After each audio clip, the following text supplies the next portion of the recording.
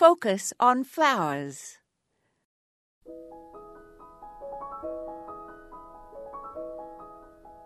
If you know a gardener who is a math teacher or even a bit interested in geometry, an ideal gift would be Keith Critchlow's book, The Hidden Geometry of Flowers.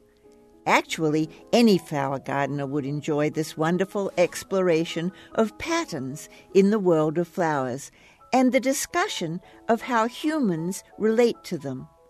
The photographs, diagrams, information, and insights provide a treat for the mind and spirit of the reader.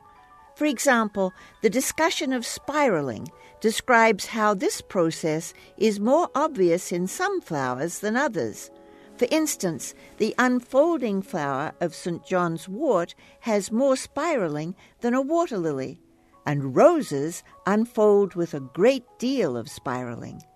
The book includes many lovely photos, and one example is a photo of the spiral genesis of a single-petaled white arum lily. The author also delves into the way flower faces affect viewers.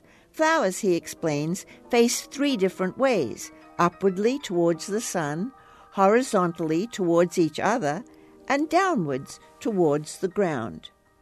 The face primarily attracts insects for reproduction, but humans also, of course, respond to the symmetry, proportion, harmony of form, color, and numerosity of petals in the flower faces. This is Moya Andrews, and today we focused on flower pattern.